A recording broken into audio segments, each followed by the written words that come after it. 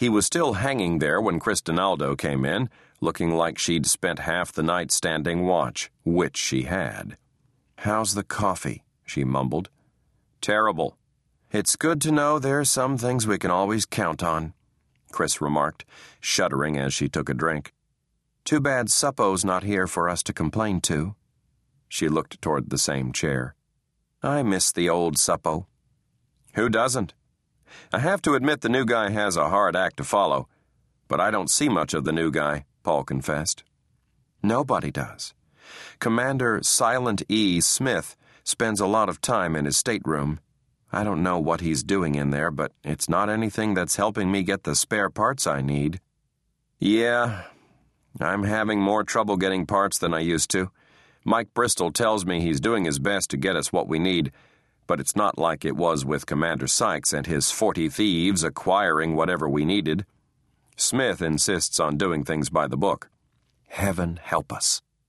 Donaldo made another face, either from the coffee or the situation.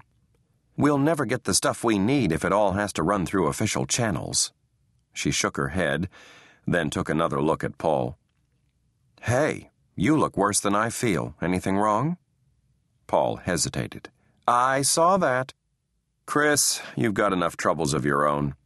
"Shipmate, when I walk off the Merry Mike for the last time, you'll be the longest-serving officer on board.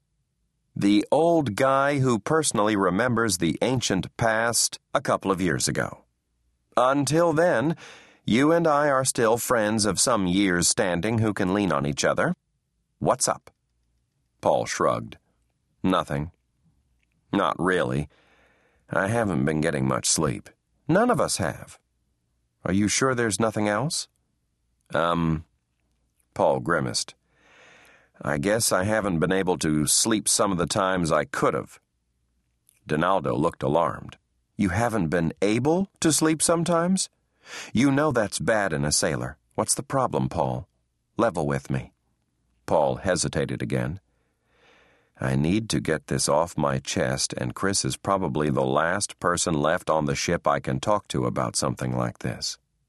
I have these nightmares every once in a while. You remember when the Maury blew?" A shadow fell across Chris's face. "That's not something I'll ever forget. But you're still having nightmares about that?" "Sort of. I mean, I went over there." "Yeah, most of us did at one point or another. But I remember you were on one of the first teams sent over to help." "It's sort of about that."